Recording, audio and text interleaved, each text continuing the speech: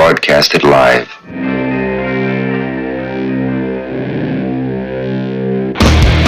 Hey! Who wants to have some fun? There are balls coming from all over the place. Left field, center field, right field. See, this is the kind of thing, quite honestly, right now, that makes you want to see the Chicago Cubs team lose. Now, you just saying you want to have fun, or do you really want to have fun? It'll be fun. Will the next person that sees anybody throw anything onto this field, point them out, or get them out of here? You don't live in Cleveland. You live in Cincinnati. You talking to me? You talking to me? That is the farthest thing in the universe from the truth. Hello, everyone, live. It's the Dan Scott Show. And right there is your host, Dan Scott. All right, welcome to another bit of radio/podcast madness. I am Dan Scott. Good to have you along with us. If you're listening to us on WZLA in Abbeville on the radio, we welcome you and remind you we're part of the Evening Drive Sports Show family. I'm going till 5:30 today, and then Lee Collins will be along with you from 5:30 until 7 p.m. If you're listening strictly on the Grumpy Old Broadcasters podcast, this is episode 15, and we've got a lot of good stuff to get to on the program today. Going to do things a little bit differently today. Dave Glenn, who's normally with us in the second half of our get-together, is going to be part of the opening segment this time because we've got a very special interview we're going to get to in the second half of the show/podcast. I need to tell you that the podcast version of this is brought to you by our friends at Todaro Pizza, located at on Markley Street in downtown Greenville, the West End, just down this block from Fluor Field at the West End, where the Greenville Drive hope to be playing baseball in April. They have phenomenal pizza. If you're not from the area and you're coming in to visit, then you need to put Todaro Pizza on your bucket list. They actually have the original upstate location in Clemson on Sloan Street. Brother Chris has run that for ages. John is now in charge of the new Markley Street location in Greenville, and it is going like gangbusters. The food is phenomenal. The atmosphere is great, and the people are even better. TodaroPizza.com is a website, Todaro Pizza.com, for the menu, the operating hours, all the specials. Everything is there. And they also have a Facebook page, Todaro Pizza Greenville. You can find them there and interact with them that way. We thank them for continuing to sponsor our podcast. Well, as mentioned, Dave Glenn will be coming up. There's a lot going on in the sports world, and I'm assuming Lee Collins is going to get into a lot of it today. Dustin Johnson just won the Masters yesterday as we're recording this. Will Muschamp has been fired by the University of South Carolina. That's big news in this state. But we had some other things already planned for this, including a very special interview in the second half of the show. I'm from the state of West Virginia, as most of you know, and November 14th does not get by every year without a solemn remembrance that that was the day that the Marshall University plane crashed coming back from Greenville, North Carolina, and 75 people were killed. This past Saturday was the 50th anniversary of that crash. One of the people who lost their lives in that tragedy was Keith Morehouse, the play-by-play voice for Marshall University at that time. His son, Keith Morehouse, who works as a sports director at WSAZ-TV in Huntington and Charleston, West Virginia, will be with us in the second half of our get-together today to talk about that 50th anniversary, and you're not going to want to miss this. There's some pretty good stuff in there. That is coming up in the second half of the show. After the break, though, Dave Glenn will join us, and we'll go around the Atlantic Coast Conference and beyond with some news out of the NCAA on the name, image, likeness controversy. That's all coming up as we are just getting started here today. We'll be back and get it all rolling right after this.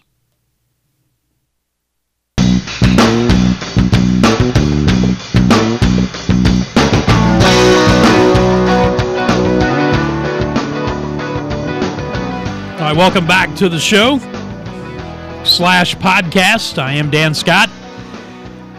Mentioned that we're doing things a little bit backwards today. Coming up in the second half of the program normally is Dave Glenn. He is going to be with us in this segment because I've got a very special interview that I actually recorded late last week, but Saturday was the 50th anniversary of the tragic Marshall University plane crash. And if you're from the state of West Virginia like I am, that November 14th every year is not a date that goes by without pausing to pay some remembrance to those 75 who lost their lives. Keith Morehouse will join us in the second half of the show.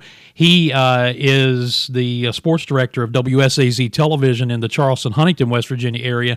His dad, Gene, was the play-by-play voice for Marshall and was one of the 75 killed in that plane crash. So we'll be talking with Keith Morehouse coming up here in just a moment. However, we have other business to attend to first. As mentioned, Dave Glenn, why you turn up the radio. We're moving very quickly today. As you can hear, my iPad has lost its mind. That is Dave Glenn's theme, I promise you, and he is here with us. Flexibility is good on Dave's part. My iPad doesn't like it so much. But Dave, how you doing? I'm doing great, Dan. I would suggest you and Tom and I, just forming a band quickly and singing "Turn Up the Radio," but I don't want to alienate your audience. Oh, man. No, we enjoy both of our listeners, and we want them to hang around. How was golf in the great state of South Carolina last week?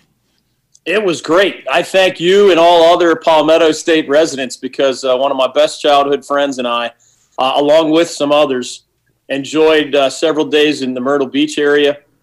True Blue was one of my highlights. Beautiful course. Arrowhead we played as well. We also played on the North Carolina side of the border. But, man, what a great week for us. All but one day was beautiful weather.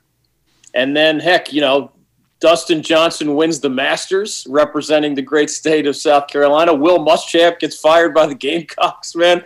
It was a big week, way beyond us hitting the ball into the woods.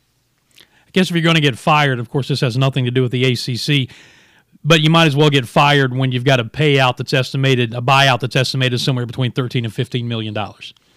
That is correct, and I've been following this stuff for a long time. That is one of the largest buyouts in the history of college sports. Not an exaggeration. It is somewhere in the national top 10. And, of course, it usually happens with football coaches. How many years do you have left? What did the contract language say you're owed if you were fired? Sometimes these coaches negotiate for really good terms where they get every last dollar. It's a South Carolina program that, as you guys know, has tried hard and spent a lot of money for a long time, but has very rarely been able to get over the hump, and this is just one more step back. Well, that's another story for another time. We want to focus on the ACC and some other things going on. Dave, let's start basketball-wise. We're 2 weeks away from games. The conference schools pretty much now have all released what their schedules they hope are going to look like. And lo and behold, COVID rears its ugly head. We get the news that Jim Boeheim, the veteran elderly coach of Syracuse, announced, I think it was yesterday, that he has COVID. Yeah, and as we speak, Syracuse's basketball opener is 11 days away, So will Jim Boeheim, depending on the exact timing of his diagnosis and recovery, will he be available, assuming that home game against Bryant is played? Probably not. The good news, if you're looking for a silver lining, is Syracuse adopted a while back a really comprehensive COVID approach where they actually, coaches, players, and even managers have been wearing wristwatch-like devices that actually measure how close you are to the other people wearing these devices. And they actually start beeping if you're within 6 feet or so of someone else in the program. And the bottom line is, whereas you might think, well, of course Jim Boeheim has been in close proximity to most of his players over the last couple weeks before he knew what he had, it's not that simple. And there is actually a computer program, and they've drawn up their practice plans in a way so that if a single person tests positive, it does not mean automatically that there's this domino effect where half the team is unavailable, which obviously would complicate their opener in 11 days. It's scientific, it's thorough, it's computer generated. And whereas I believe Syracuse announcements said that one other person in the program, I don't think they specified whether that's a player, manager, assistant coach. You can play a game missing a coach and a single player if it's a player. And it's a credit to Syracuse and the protocol for the ACC that this one piece of bad news does not automatically mean the postponement or cancellation of a game. Tom? Well, Dave, is that part of the situation in terms of trying to schedule non-conference games? Because not everybody can do what you just mentioned at Syracuse from a financial standpoint. So are you going to want to play some smaller team that comes in and you have no idea about their particular situation? That's why different schools have taken different approaches for sure. Everything is crazy, as we all know. This is just an anomaly of a year. The bottom line is they know they can't do a bubble the way the NBA and the NHL had successful bubbles. There's going to be indigestion. There's going to be cancellations. There's going to be postponements. We just saw it with a crazy weekend in college football. I mean, if you're used to holding the remote control on the Saturday, you didn't have nearly as many options as you usually do because there were a whole lot of games postponed or canceled. That indigestion is absolutely positively coming to college basketball season. But the hope is that, you don't have any tragedies. I mean, Jim Boeheim is a man who turns 76 years old tomorrow and is a cancer survivor.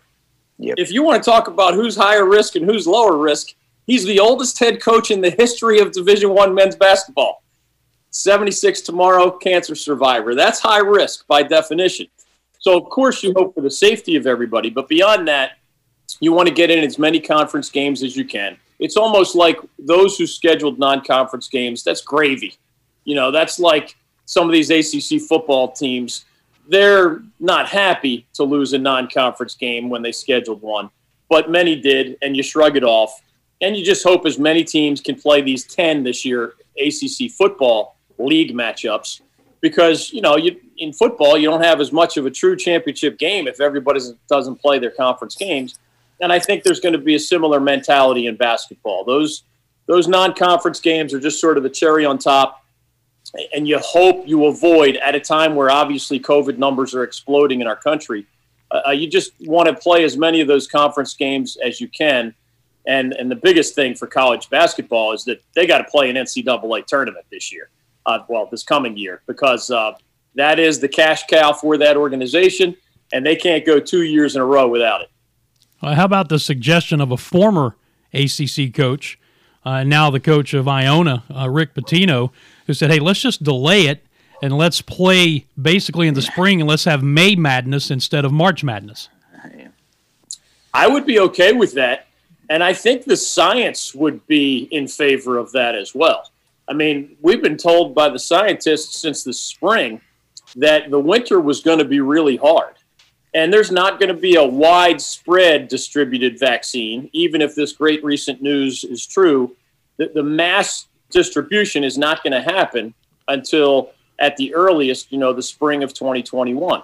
So if you do push back the timetable, you give more time for the vaccine to be distributed, and it's kind of like I have 2 children in college right now. Those universities are sending the kids home at Thanksgiving rather than having the fall semester go all the way into mid-December. And they're not taking the kids back until late January. So your kids are home from college for roughly a 2-month period. That is not a coincidence. These universities knew that the science of COVID and the winter and other variables were going to make numbers explode. To what degree, they weren't sure, but they were going to explode on college campuses as well. To sort of reboot at the end of January seems like a safer time, and right in tune with Rick Pitino's idea. The landscape looks more workable the more you push back the timetable, but I haven't seen a strong groundswell of support for his idea, even if it is a good one. Dave Glenn with us as we talk all things Atlantic Coast Conference and beyond. here on the show and the podcast.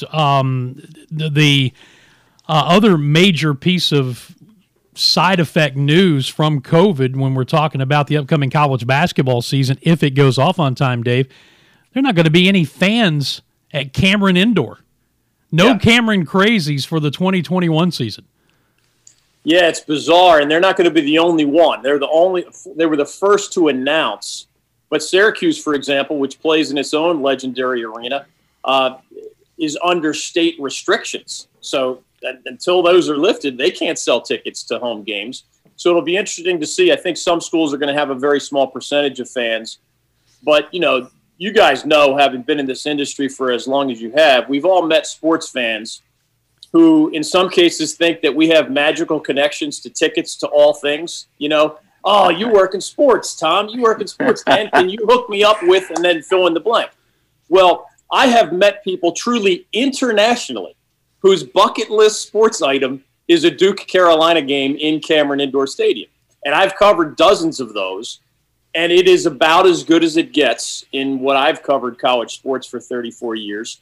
And no, I usually can't get anybody tickets to that, but I'll miss that atmosphere. Those players go to Duke in part for that atmosphere. The visiting players often talk about looking forward to that atmosphere, even though it's going to be hard on them because they know it's the pinnacle of the sport in many ways. So who knows how that flushes out competitively speaking, but you'd think the home court advantage would not be quite as good because I've been in that building where Duke's in the middle of a comeback, and I mean, your body is vibrating because there are so many people screaming so loudly, cramped into such smaller quarters, and you're wondering how the visitors are going to survive this tidal wave of noise and emotion and momentum, and you can't possibly generate that if you don't have fans in the stands.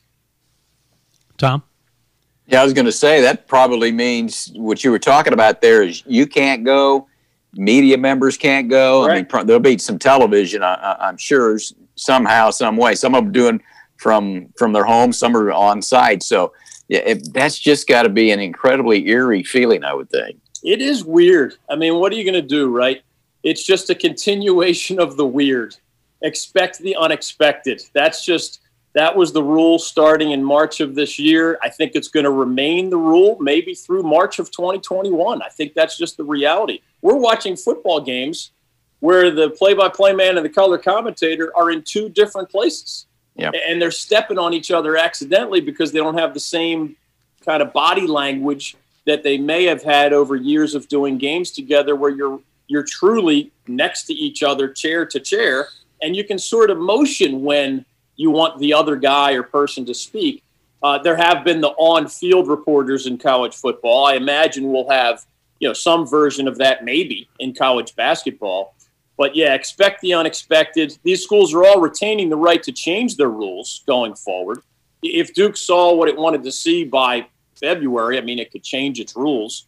The state of New York might change its rules at some point. But yeah, for now, I think fans and media should have very, very low expectations for their access to the great sport of college basketball.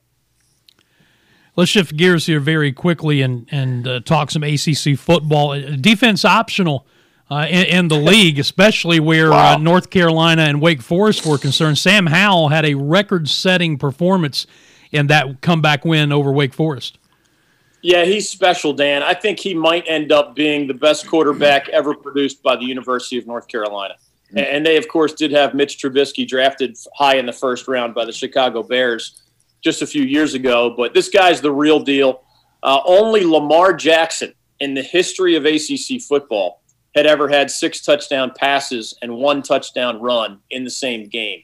And Lamar did it in a non-conference game. So Sam Howell of Carolina is the first to ever do it in a conference game. And he did it against Wake Forest. That's a decent team. That's not, Syracuse is horrible this year. Georgia Tech and Florida State are bad this year. Wake Forest is a nice, solid team, well coached by Dave Clawson. So it's a credit to Sam Howell and the rest of that offense. Carolina is loaded on that side of the ball, as we've been talking about since, the middle of the summer. The Heels are a little inconsistent defensively, and that's why they're behind Notre Dame and Clemson and Miami. It looks like we're going to see Tigers-Irish, the rematch in the ACC title game. The Hurricanes still do have a chance to sneak in there, but Carolina is the other most dangerous team in this league, and Sam Howell is right in the middle of that. Well, Dave, can North Carolina become a factor down the stretch? I mean, they play Notre Dame. They play at Miami as well. Yeah, I was trying to do that math in my head, Tom, and I think the problem is we all expect Clemson to be one of the two, of course. Even if Carolina beat Notre Dame in Chapel Hill and then went to Miami and beat the Hurricanes, the Heels would be 8-2 in conference play, and they'd have wins directly over the other teams in the mix. They don't play Clemson, of course, during the regular season. I think the problem is, Clemson would be 9-1 hypothetically, and if Notre Dame, let's say, lost to the Tar Heels. Unless Notre Dame also lost to, say, Wake Forest in Winston-Salem, they're going to be 9-1. Even if the Irish lost to both the Tar Heels and the Deacons to fall to 8-2, tying the Tar Heels record in our hypothetical here, I think the first tiebreaker would be head-to-head.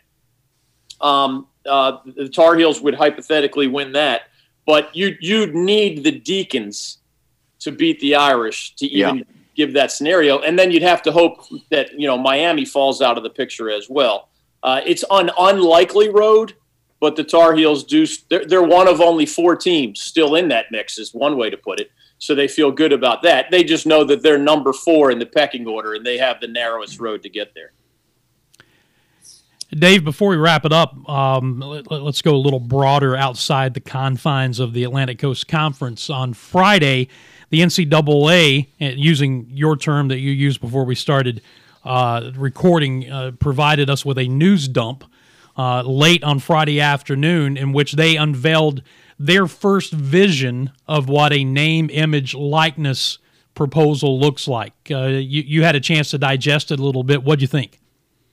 Yeah, I think the bottom line, Dan, is that as predicted by most critics of the NCAA, they put out their initial version of what our new world is going to look like, keeping the concept of amateurism, but sort of expanding what these young people are allowed to accept from third parties as prominent athletes in many cases. The NCAA doesn't give up power easily. The NCAA doesn't just give student athletes more out of the goodness of their own heart. They usually need to be pressured by public conversation, by the United States Congress or somebody else. So this initial version put out on Friday is not as expansive as, say, some of these state laws that have already adopted this new world. The main things to remember are, A, the NCAA is on the clock.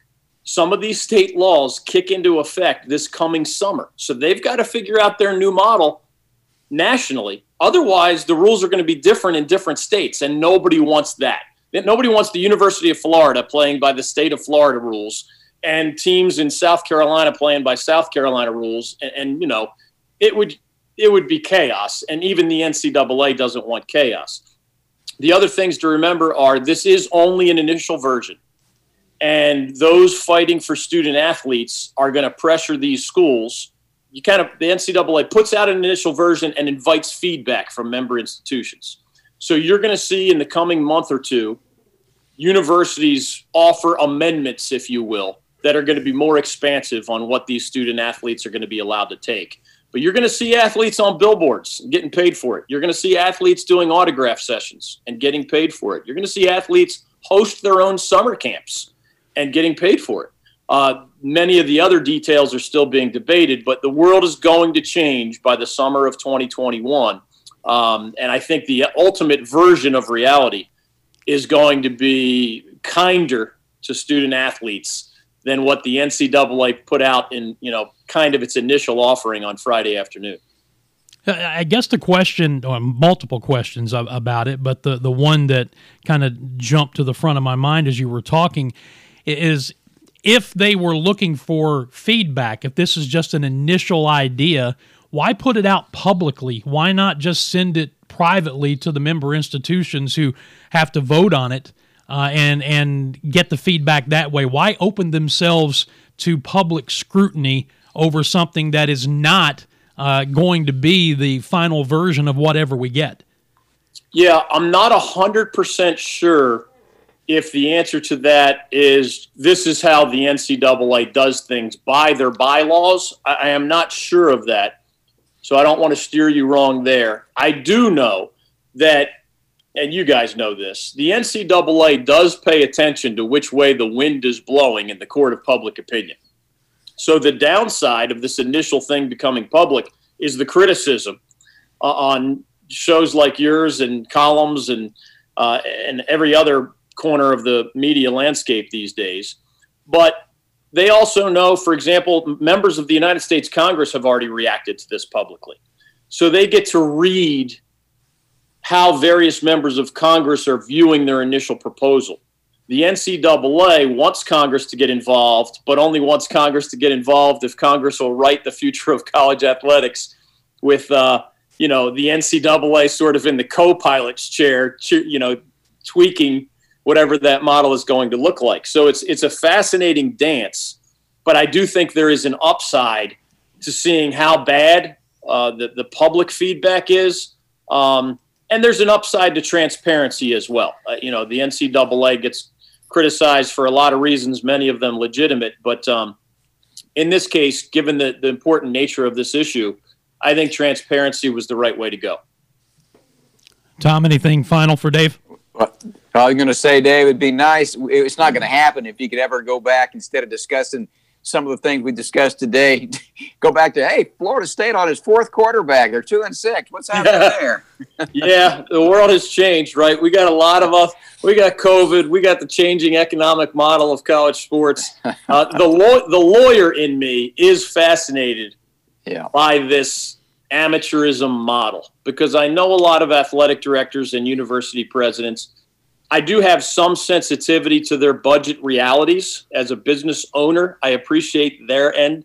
But as someone who has seen some athletes exploited, some star athletes give their universities far more than they get in return, but who believes that, 98% of athletes get a pretty good deal. Room, board, tuition, cost of education, nice hotels, nice buses and airplanes, et cetera. I think the overwhelming majority of college athletes get a fair shake. I think what this is mostly about is that 1 to 2% that the universities still want to be parts of the college system because they're often the superstars, but they don't want to turn into complete professionals while they're still on campus. How do you find a middle ground there? Yeah. That is fascinating to me. But, yeah, deep down inside, Tom, I love talking about the games and the players and the coaches. I'm glad we got into this, Dan, because if you look at this week's ACC football schedule, it's hard to get excited about any of the matchups. I mean, I'm curious to see what undefeated Liberty does at an NC State team that might finish 5th in this league. The Wolfpack fans would be howling if Dave Doran can't beat Liberty. But we just saw Liberty beat Virginia Tech, and the Flames haven't lost yet. So that's the closest thing we have to a compelling ACC football game. So if we're ever going to go off the rails, today was the day. Well, if I've learned anything in 30-some years in this business, it's the appropriate time to go off the rails. Sometimes I go off unintentionally, but sometimes there's a method to the madness. Dave, tell everybody how they can find out more about what you do.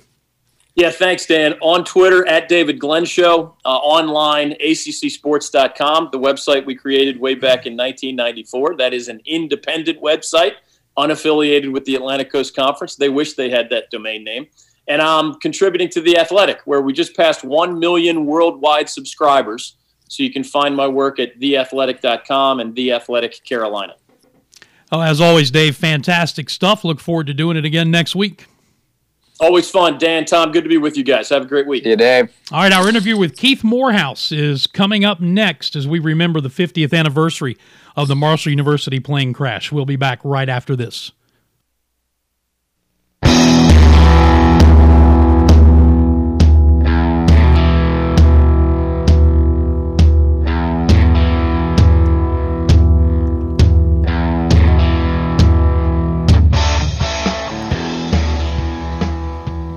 All right, we are back and continuing here on this latest edition of the the Dan Scott Show / Grumpy Old Broadcasters. I am Dan Scott, and I want to give a shout-out to Dory Kidd Smith, who is part of our Grumpy Old Broadcasters family, who is recovering from COVID.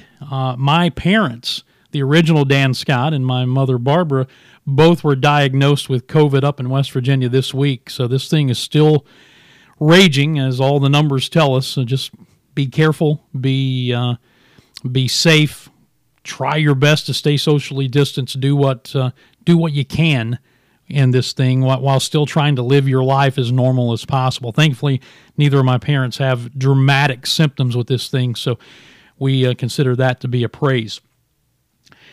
As mentioned, doing things a little bit differently today, I had the opportunity to spend some time late last week with Keith Morehouse, whose father, Gene, was the play-by-play voice of Marshall University and was on the plane that crashed on November 14th, 1970, coming back from a game at East Carolina University in Greenville, North Carolina. He was one of 75 who were killed in that plane crash, the worst tragedy in professional or college sports history. I've talked to Keith before, going back to, I think, 2006 when the movie We Are Marshall had come out. He's a friend of mine, of course. He is the current sports director of WSAZ Television in Huntington, West Virginia. We had a chance to talk about the 50th anniversary and a television special that he did for his home TV station in West Virginia that, as of tonight, is now available online at WSAZ.com. Here's what the conversation with Keith Morehouse sounded like. Every year when November 14th rolls around, usually it's just another weekend in the world of college football. You're heading towards Thanksgiving. There's nothing that makes that date stand out unless you're from the state of West Virginia, like I am. And then November 14th has a completely different meaning. That is the date 50 years ago that a plane crash took the lives of 75 members of the Marshall University football team, coaching staff, fans, and the crew of the airplane that was bringing them back from a game in East Carolina in Greenville, North Carolina. One of the men who was on that plane who was killed was the voice of the Thundering Herd, Gene Morehouse. Joining us on the show today is the son of Gene Morehouse, Keith Morehouse, who is the sports director for WSAZ Television in the Charleston, Huntington, West Virginia area. And as much as it affects people like me from the state of West Virginia, it affects people, obviously, like Keith, who have that family connection in a much more dramatic and much deeper way. Keith, I really appreciate you joining us. How you doing? Dan, thank you for having me, and thanks for your interest in the story this week. I appreciate it. I was talking with you before we started recording and started out by saying it's been a busy week, but it's been a lot busier than that for a lot longer than just a week for you, hasn't it? It has. We undertook this earlier in the summer. We obviously knew it was the 50th anniversary, and my news director came up and said, "Hey, let's do an hour special." And I said, "Yeah, that'd be great." And I said, "Let's if we're going to do it, let's do it right, and we'll be all in on it." And so they were really gracious to, I said, let's go where we need to go and talk to the people we need to talk to try to accurately, I guess, memorialize and celebrate, if that's the right word, the 50th anniversary and the people that we lost. And so anyway, Dan, we went to Annapolis, Maryland, talked to Jack Langle, who coached the Young Thundering Herd the year after the crash, which was a phenomenal gesture by him to come to this program that was broken, basically. And then we went to Lexington to talk to Chad Pennington, a former NFL star, Marshall Hall of Famer, who's a high school football coach, and he knows the legacy of the 75 who we lost as well as anybody. Also talked to Red Dawson, an assistant coach who was on a recruiting trip and drove back from Greenville. He did not make the trip, and Red opened up to us, and also went down to Greenville, which was really one of the parts of the stories I hadn't told before, but met up with 3 players who played for East Carolina that day, and the thought was, hey, how did this affect them? Just, we know it from the West Virginia side of things in Marshall and how much of an impact it had. But it really affected the East Carolina football players as well to line up against the Thundering Herd that day. And they, butted heads for 60 minutes in a really good game.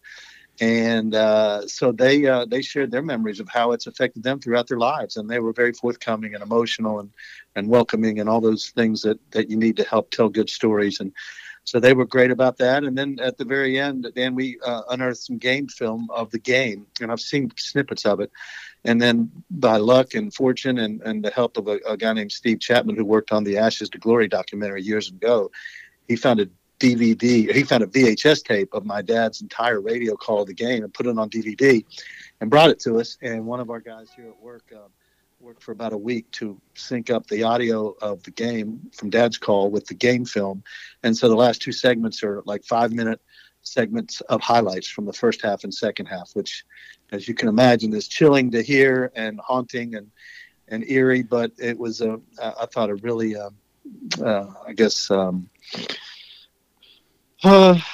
memorable way to wrap up the special. So it's been a labor of love and really thankful that we had the opportunity to tell the story. Was there a part of you, Keith, that really didn't want to hear it, but you had to, or is it something that you wanted to hear and you wanted to include in this? Well, we really, once we found out we had it and we could sync it up, we thought, well, this could be really neat because, you see those names on the monument, Dan, and you watch those players, but then you put numbers, uniform numbers with, there's number 61, the offensive line, and so to hear those names and to hear Dad call their names, it humanizes those youngsters. Those guys were just kids, right? And so I wanted to do that. There were parts of it we left out, and I sat down with the guy that Jeff Perry was my friend who was editing this, and he says, I don't know if you want to hear this, but I'm going to play it for you. We're not going to put it in the special. But Dad's on the call, and he says, the skies are kind of darkening over Greenville as we get ready to wrap this game up. And he says, and we'll see you back in Huntington. We should get back home about 8:00. And I just went, oh, wow. And so to hear that stuff is haunting and in some ways, but I wouldn't have it any other way, Dan, to have the opportunity to hear that game and to listen and to be on that very same field. I mean, that's the same stadium. It's much nicer now in Greenville, Dowdy-Ficklin Stadium, but to be on the very same sod that those guys played on, the very part of the earth of that last game, is kind of mesmerizing, and I'm privileged to have had that opportunity to do that and also to hear Dad's call of it.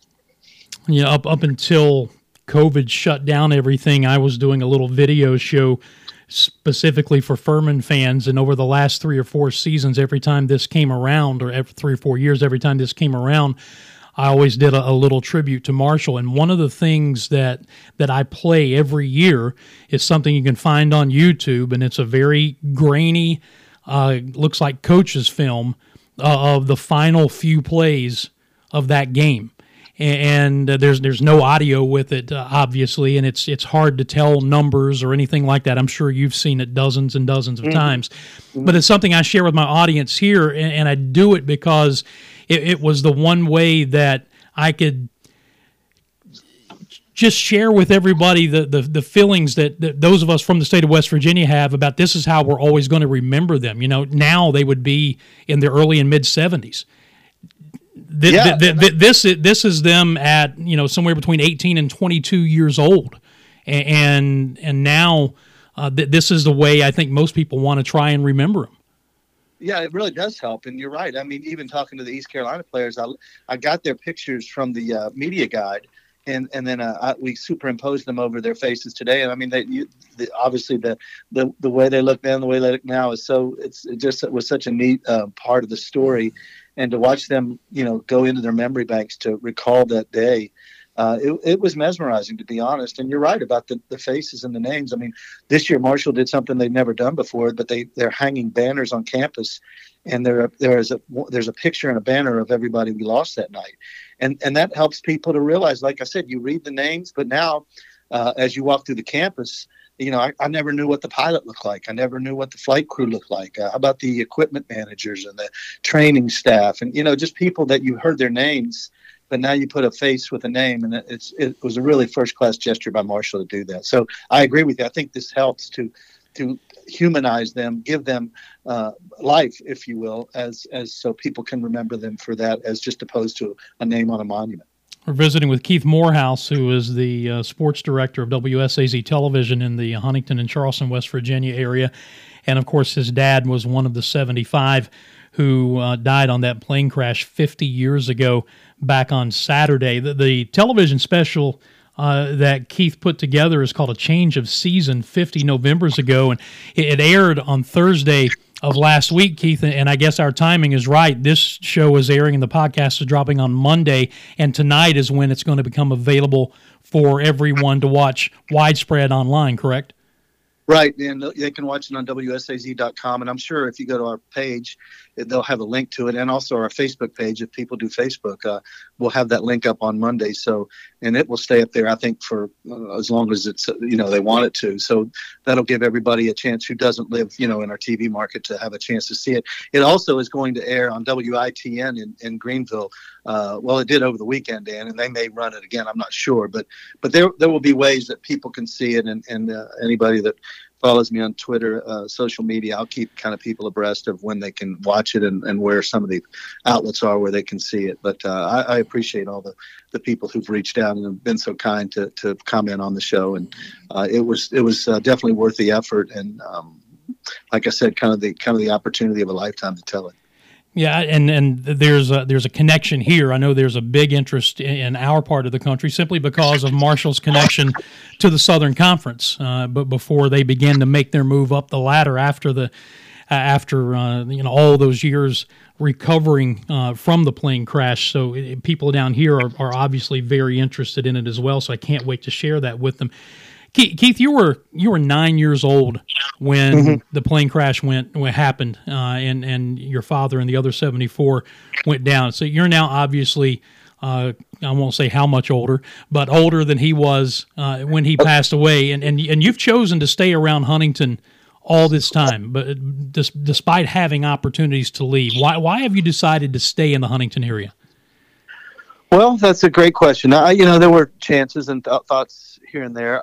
I think, Dan, that you grew up, when we grew up, the time we grew up in, the community and the city sort of adopted us, if that sounds right. I mean, they those of us who I lost one parent, my wife lost both her parents, and there were several children that lost both their parents. So I feel like the city has always kind of reached out, and Marshall's a special place. And then I had the opportunity from 96 to 2004 to call football and basketball games on TV for Marshall, and that was when Chad Bennington and Randy Moss and Byron Leftwich and basketball was doing well in the Mid-American Conference.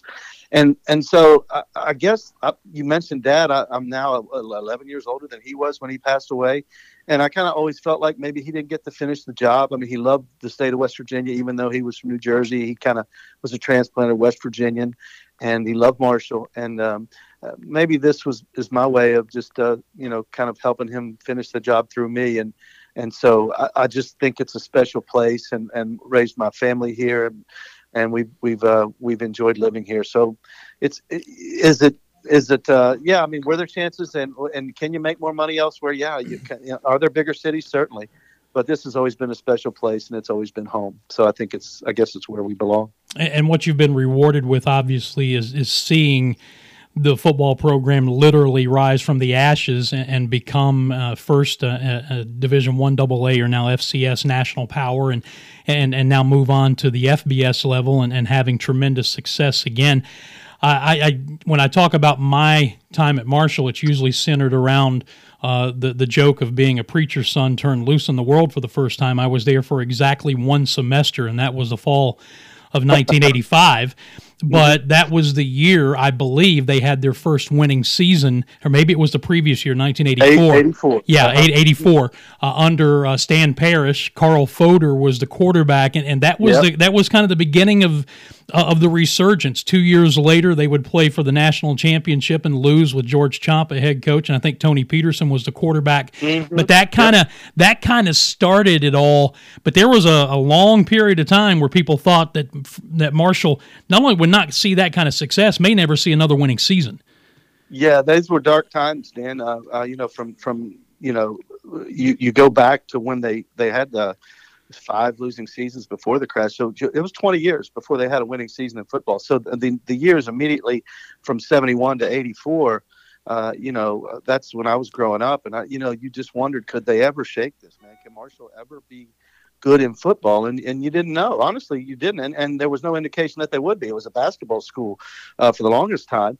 And then you mentioned that '84, that winning season kind of got them out, and then they went to the national championship in '97 and '87, and went back in '91, and then lost a close one to Youngstown State in Georgia, and then the next year won the first one in over Youngstown State on a last-second field goal from a guy who had never kicked a college field goal before. His brother had been suspended from the team, and that was jubilation, and emotion flowed into the streets that day.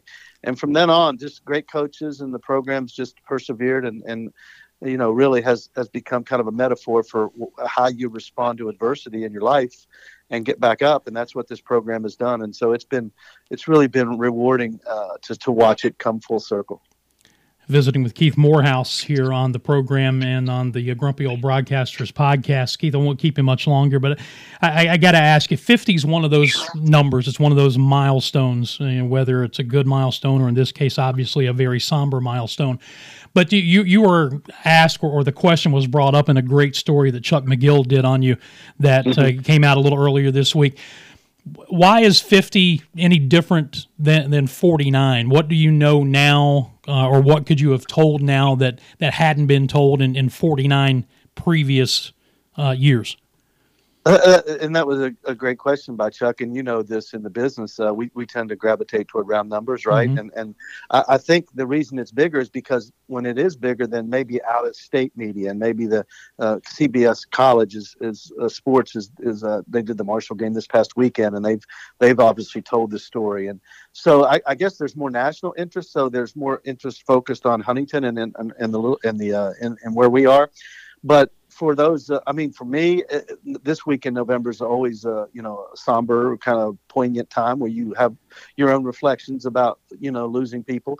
But the attention, I guess, is more glaring, and the light is a little brighter on the 50th. But telling the story, I guess maybe all those years later, I became more maybe I wouldn't have put Dad's Voice on a show that I produced and hosted and worked with so many people here to put together. I don't know that maybe I wouldn't have been able to do it.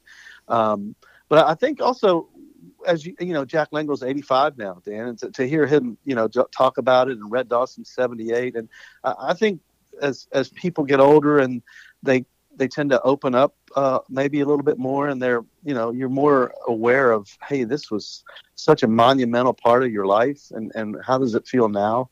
So maybe just the years that go by put a little more emphasis on it, but it's always there, and it's always going to be here, and regardless of the number, whether it's a round number or whether it's 51. It's just there, and you know that. Has it crossed the line from memorial / funeral to a celebration of the lives?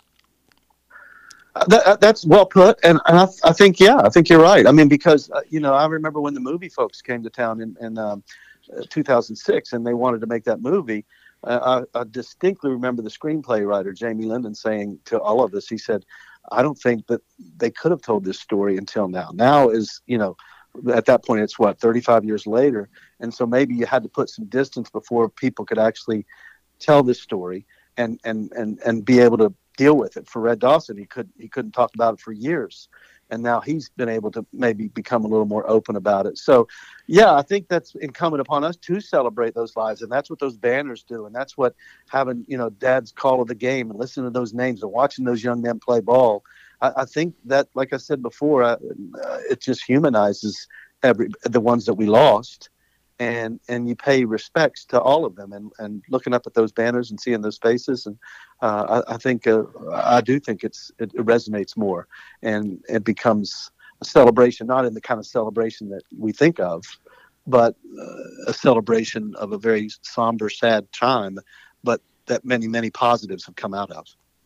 Final question for you. Doc Holliday has made you a regular speaker to the Marshall football program. When you do address the team, give us the Cliff Notes version. What does your talk normally entail? It is pretty quick, Dan. Those guys run about 1.5 miles from the stadium up to the Spring Hill Cemetery where that monument is. Mm-hmm. And so that's quite a little jaunt for those guys. So I thank them, first of all, for coming up. And then, I basically, in a nutshell, just tell them, why the program is so important to the school. When it was almost taken away, it was taken away from those 75. And I tell them that, don't take it for granted when you come out of that tunnel and that those fans are going nuts and how much they appreciate every game that you play, because life was fleeting and is fleeting for a lot of us. And so, I tell them to treasure the opportunity, and they are intent. And remember, these are guys that are 20 years old. They weren't even born. Many of them don't know the story until they get here or they've seen the movie. So for them to see that physical monument and you watch it click in their brains, and then you see every time they go out and play that 75 game. I mean, Doc hasn't lost one yet. I think he's 7-0 in those games where they wear those helmets. So trust me, they strap it on a little tighter for that game, and they play hard. And so I figure if they're going to make all that effort to come up to that monument and do what they do for the program, then it's the least I can do is say a few words and tell them thank you.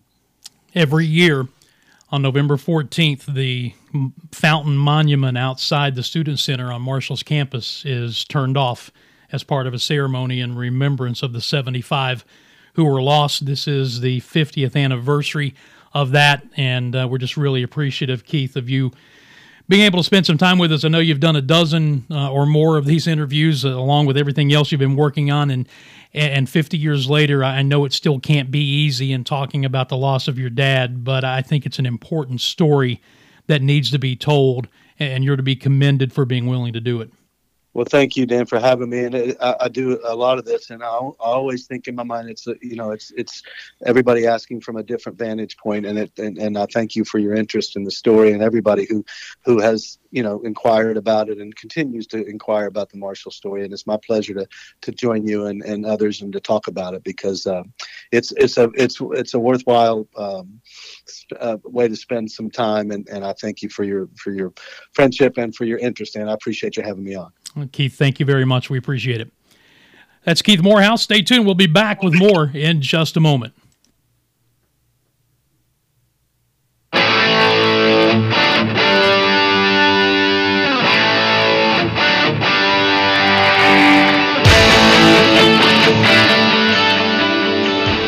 right, we are back, and from a radio standpoint, just enough time to say goodbye. Our thanks to Dave Glenn, ACCsports.com and TheAthletic.com. Our thanks to Tom Van Hoy, as always, for joining us. And our thanks to Keith Morehouse for continuing to keep the memory of those 75 who lost their lives in the Marshall plane crash 50 years ago this past Saturday. We'll be back with you again next week here on WZLA / Grumpy Old Broadcasters. For the radio audience, Lee Collins is coming up next. The podcast, again, is brought to you by our friends at TodaroPizza.com, TODARO Pizza.com. They're located on Markley Street on the west side of downtown Greenville. Listen, you folks have a great rest of your day, and we will see you again next time. Try to get the music right as we get out of here. I got to get on my producer, which means I'm going to go to the mirror and yell at myself here in just a moment. Until next time, I'm Dan Scott, saying God bless you all, and so long, everybody.